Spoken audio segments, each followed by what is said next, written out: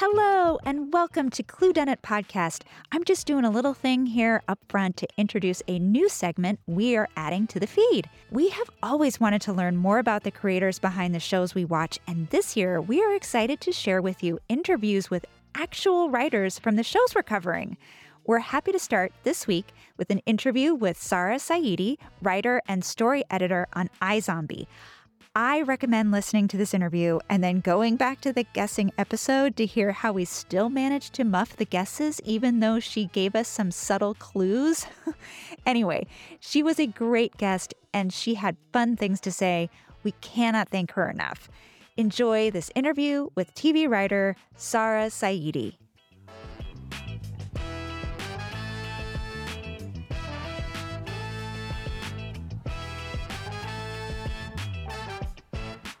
So here we are. I'm Jacob. And I'm Jessica. And we are here this morning with Sara Saidi from, right now, Pretty Little Liars. But at the time, she was on iZombie. We wanted to talk to her a little bit about that. So, Sara, why don't you tell us a little bit of like your origin story and how you got started and then how you landed on iZombie? Yeah. Well, you guys really took me like down a trip down memory lane and just revisiting iZombie because I feel like it's been a while. But iZombie was actually my first staff job on a 1-hour drama room. I originally started in a comedy. I had been on one comedy prior to that. And after that experience, I realized I think I'd rather do drama. I think I'm a better fit in a 1-hour room. So I was actually sitting right here when I had it wasn't even like people weren't Zooming really back then, but I had a video conference meeting with Rob Thomas and Diane Ruggiero, right, when they were staffing for the second season of the show. And yeah, I was really excited because I was excited about the show, its first season, but I didn't really have a drama sample ready yet. And I was thrilled to be meeting with them. I was thrilled that they liked my writing. And it was just one of those meetings where it ended. I'm like, I really, really hope I got that job. I think it went well, but you never know. And I ended up on the show for 3 seasons. So from 2, 3, and 4. So I wasn't there for the first season or the last season. I left the last season because I just was itching to try something a little different. Mm-hmm. And I was on Grand Hotel that year, which then coincidentally our offices ended up being in the same building as iZombie. So I would still see all of my old coworkers all the time, which was sort of like the best of both worlds in a way. Right. But I will say it was definitely very bittersweet to not get to be there for the ending, but it was also really fun to get to watch that last season as a fan and not know what was going to happen next. Yeah. So I was glad I had that experience too. Fantastic. And how did you get to the point where you got that interview? Yeah, what got you there? I had a little bit of a less traditional background way into a writer's room, and that I wasn't like a writer's assistant first or a writer's PA first. I actually started out as a TV executive. I worked at ABC Daytime as an assistant for a period of time and then worked my way up to being a creative executive. So I worked in soap operas for a few years. Oh, wow. I was the executive covering General Hospital, which was really interesting because the whole time I really wanted to be a writer. And so in some ways it was a very frustrating day job to have because I was working in such close proximity with the writers. But then as an executive, you often feel like you're a thorn in their side. And so that dynamic was a little bit tough for me, but also because I really wanted to write. So it felt like it was kind of the next best thing without actually getting to do the thing that I really wanted to be doing. But that job really gave me a lot of great skills that I think translate well in a writer's room, just in terms of being able to articulate a pitch and problem solve. But I feel very fortunate that I did eventually make the leap from executive to actually being a writer. And I think it would be nice if like every writer had that sort of executive experience at some point and vice versa, because I think it would really help you understand. Like I sometimes I joke like that I do speak network because I kind of understand what they're trying to get across. And I do think that I tend to have a lot of empathy for executives, which might not be a popular thing to say, but because I know that it isn't easy to have to give a no, and it can be a bit anxiety inducing at times, wondering how that note's going to be received. So I always try to be pretty diplomatic when it comes to the notes and revision process.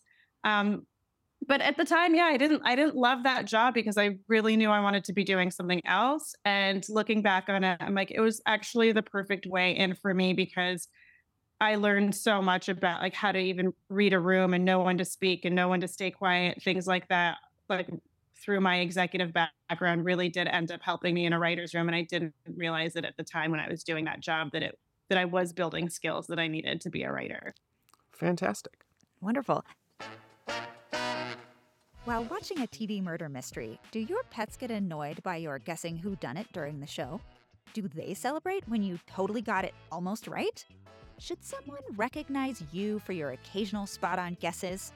Well, then you need a ClueDunit private investigator license. Our license grants you all rights and responsibilities of a TV crime investigator, including pausing and rewinding to get a second look at the clue, giving citations to guest stars for hamming it up, and of course, making wild guesses at TV mysteries with us in your very own home, office, or car. To get your license, go to cluedunitpodcast.com and click Become a PI at the top of the page. Give any amount and this special license will be yours. Best of all, we'll recognize you on the podcast.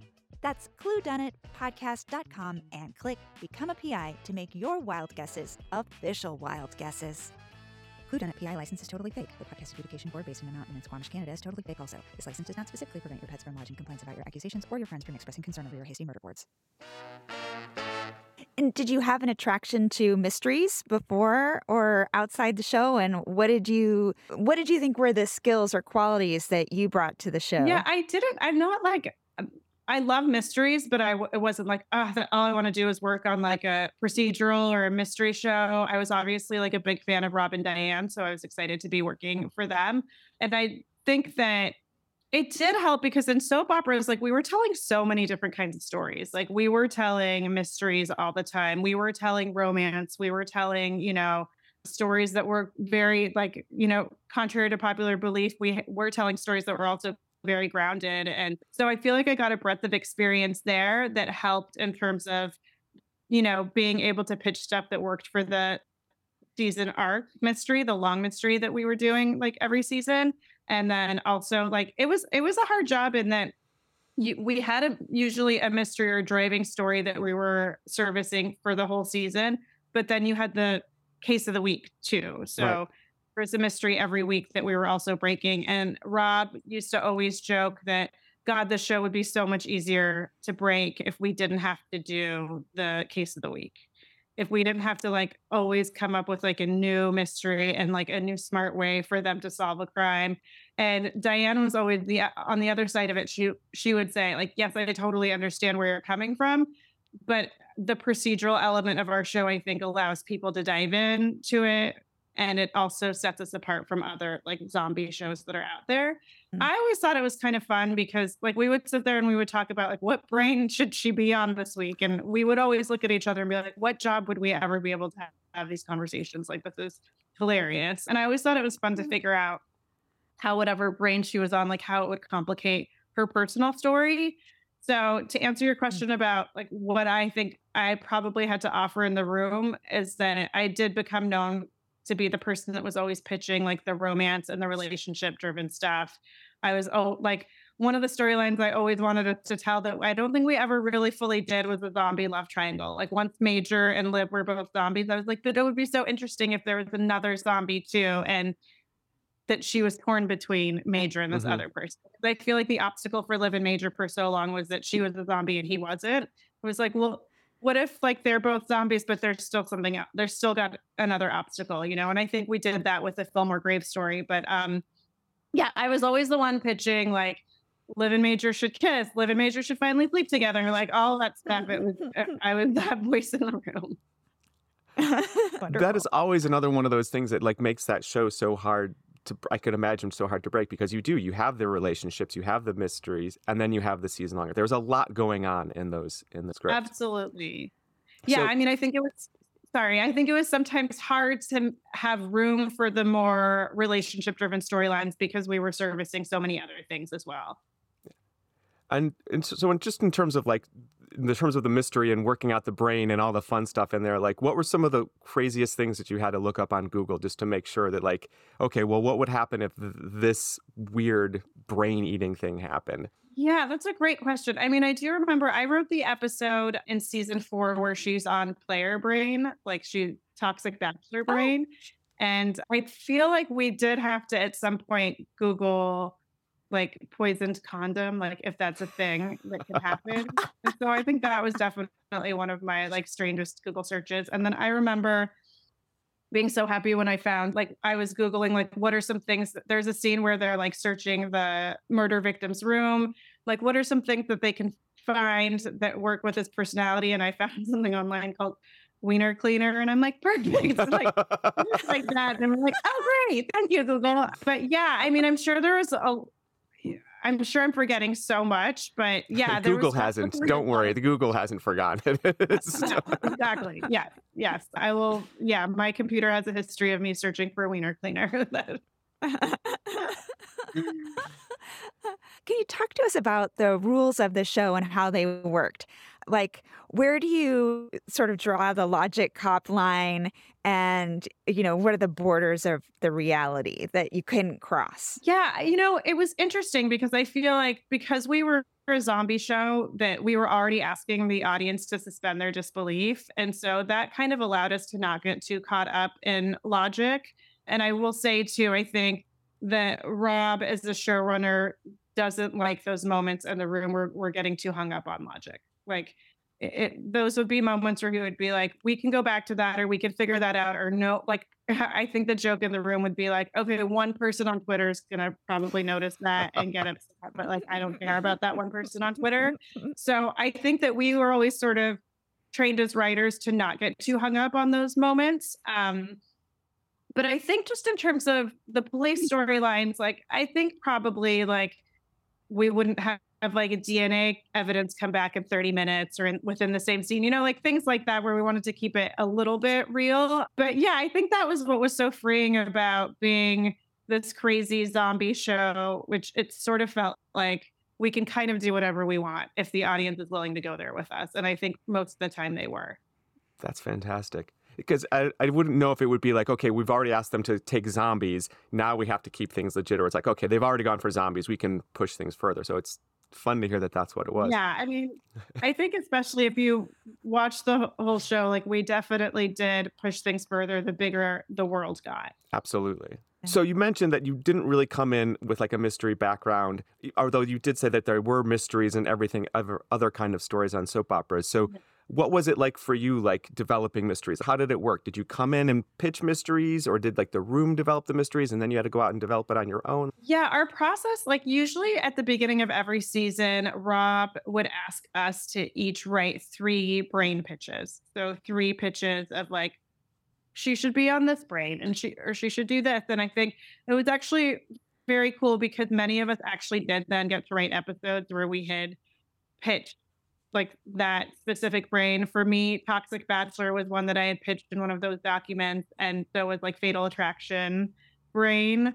And then, yeah, I had other coworkers who like everybody kind of got to write their dream brain, which is really nice. So that was part of our process was just coming in with like fun weekly stories for Liv. And I think Rob and Diane were always really looking for like, what's the fun? Like where can we have the most fun? Where can we have the most comedy? Because I think the relationship stuff will come. And then as far as our process went, like every week when we were breaking a new episode, I worked for many showrunners, and I will say I don't know if it's because iZombie was my first drama room, but I am partial to Rob's process. I thought it was very efficient. And just in terms of like the first thing we would do is like, where did we end the last episode? So where are our loose threads? Where are each of our characters? Then the next thing we would decide is usually what is our A story? And the A story was always the case of the week. And those were actually really fun stories to crack because it felt like it was something new every week. It was new characters, new ways to like what would the opening death murder scene be? Like those were always really fun and refreshing. And then we would usually nothing like a refreshing murder. Right. I know. As soon as I said it, I'm like, and then we would talk about the B, C, and D stories, which were usually like Liv and Major, what's going on with Clyde, what's going on with the Blaine storyline. And then we would kind of figure out how the A story and the brain that Liv was on would be in conversation with those stories. And then we would basically lay out the beats, put them on cards, put them in the order in which we thought they should go in the episode. And then we would do something called a massage pass, which is basically going through every scene and talking about it in great detail. And that was always a nice opportunity where that's where you can sort of pitch the nuances of the scene. And I always really liked that part of the process too, because that's when I feel like you're really digging into the character within each of the scenes. And then from there, whichever writer was writing that episode would go off and write the outline and then write the script. Fantastic. Thank you for that. I appreciate Wow. the look into the room and the process on all that. Yeah, of course. Yeah, thanks. Hello, investigators! It's March, and that means it's tournament time. Hey, watching American college basketball may not be your thing, but since you're here at Clue Done It Podcast, we think we've got a bracket tournament that is totally your thing. It's our first ever TV detective tournament. Here's how to play. You vote for this year's fan favorite detective in daily matches posted on Instagram stories for 24 hours each game, starting Thursday, March 16th through Monday, April 3rd. The tournament kicks off March 16th with a matchup between vintage 80s Inspector Morse versus Totally Now Charlie Cale from Poker Face, and it goes on from there. 15 games, a new game, new match, almost every single day. You decide who wins. Follow at Clue Done It Podcast on Instagram and vote in Instagram stories to whittle down 16 total TV detectives until there's only one survivor. I mean winner. I do mean winner. See the game schedule, matchups, and winners on Instagram, Facebook, or Twitter. And remember to vote on Instagram stories. Make sure your favorites come out on top by telling your friends and family to join us on Instagram at Clue Done It Podcast and play the only bracket that matters, the 2023 TV Detective Tournament, March 16th through April 3rd. So what are you working on, or tell us what you're working on now and what have you worked on since? And tell us about your books. Oh yeah, I will. Thank you. I am currently working on the second season of Pretty Little Liars Original Sin. Woohoo. And I think it's okay to say that this season it's Pretty Little Liars Summer School. I think it's going to be very cool. And I love all the our showrunners, Lindsay Calhoun Bring and Roberto Aguirre Sacasa have like great like art that they use for every script and every episode that feels like very, very much a throwback to like 80s horror movies, which I love. So our summer school one is perfect. You can see it on Instagram. And that's been a great show to work on. It's horror and it's slasher, which again is like not something that I'm totally educated on as far as the genre goes. Like, but it's great because we have several people in the room who have seen every horror movie and know every horror movie trope and reference. And that's been a great show to work on too, because I feel like it's teen, which I love, young adult, but because it's on HBO Max, we also have the opportunity to push the envelope and like they can say the F word. And that's kind of a nice change of pace for me because I've worked mostly in broadcast. And then, yeah, my resume is sort of all over the place since iZombie. I worked on Grand Hotel for a season, which I mentioned. I worked on Katie Keene, which was a show on the CW, which was unfortunately short-lived, but one of the best experiences I've had. It was a great job. That was a musical, which I wasn't even aware of. Yeah, it was a musical and it was about like kids in their early 20s in New York City, you know, just trying to pursue their dreams. It was a really just like feel good kind of show. I really feel like people are going to somehow discover it and it's going to, you know, get a second life at some point. And then I worked on Green Lantern over the course of the pandemic, and sadly, that show is not getting made. So that was a tough experience. Oh, wow. So, being really invested in something and then not having it get made. But I think it was a victim of HBO Max trying to figure out like what they wanted. And I think with all those DC shows, it can be tricky, but a wonderful experience. And I got to work with wonderful people doing that. And then as far as books go, that's something I just love to do on the side because I feel like it's such a good balance to being in a TV room. TV is so collaborative and it's, you know, it's great. Like every day you're sitting in a conference room with people that are making you laugh and making you think. And then books, it's really enjoyable too, because then that's something that you get to do just for yourself, by yourself. And to also, I guess, be able to come up with ideas and go, okay, I can do this by myself if I have to. So it's just a very different, process. I feel like it. Someone once said to me, like, TV is for the money, books are for the soul. Oh, I think that's true to a certain extent, but I feel like I have been lucky that I've worked on shows that have also fed my soul. But I write mostly young adult. I had 3 books that are fiction and then 1 young adult memoir. And my latest book came out in October, and that's called I Miss You, I Hate This. And it's about 2 high school seniors during a global pandemic, which is obviously inspired by the one that we went through, but not exactly the So- same.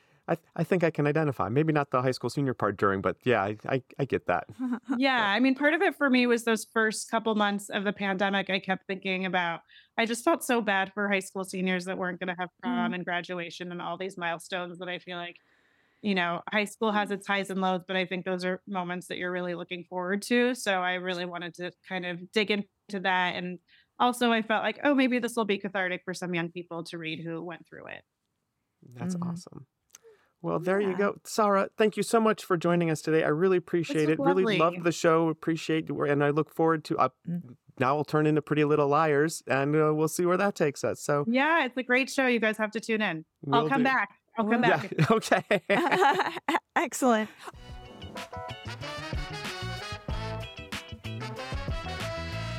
Hey, everybody. Thanks for listening. We really appreciate it. And now we want to hear from you. Tell us your guesses, your scores, and your suggestions for what shows we should watch next.